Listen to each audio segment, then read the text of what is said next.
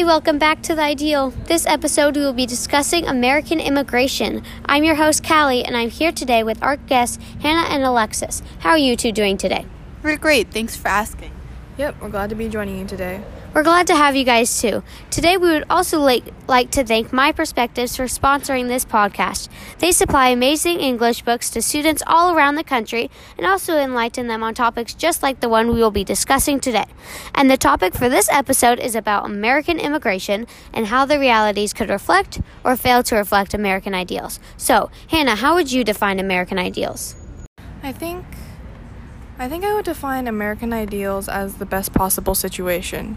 You know, like a set of ideals that we believe in, for example, democracy, rights, liberty, opportunity, equality, etc.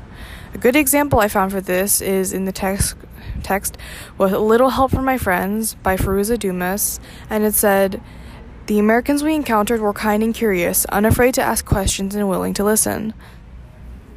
Oh yeah, I read that too. I think Firuza Dumas was lucky enough to experience these kind acts from an American community as someone who's part of the minority. I'd say most immigrants would prefer curious minds instead of judging stares or being seen as an inferior nationality. Interesting. Do you think that's what everyone experiences, Alexis? Not necessarily, but this is just one experience out of thousands. Not everyone is going to have the same experiences, and it really depends on your surroundings, where you came from, and the kind of people you live around. Yeah, I agree. Because while many come to America for economic opportunities, the reality of it is that many immigrants were used or tricked. From the My Perspectives book, a quote from The Immigrant Contribution by John F. Kennedy reads, "Immigrants often fell prey to native marketeers, unscrupulous businessmen, and cynical politicians. Most took advantage of the immigrants' naivety and used them to profit for their own economic gain instead of helping while they were still assimilating to our country. It wasn't exactly an ideal situation." Oh, hey, it's the name of the show. Thanks. I agree with you, but wasn't the point of America to bring in immigrants to help the country?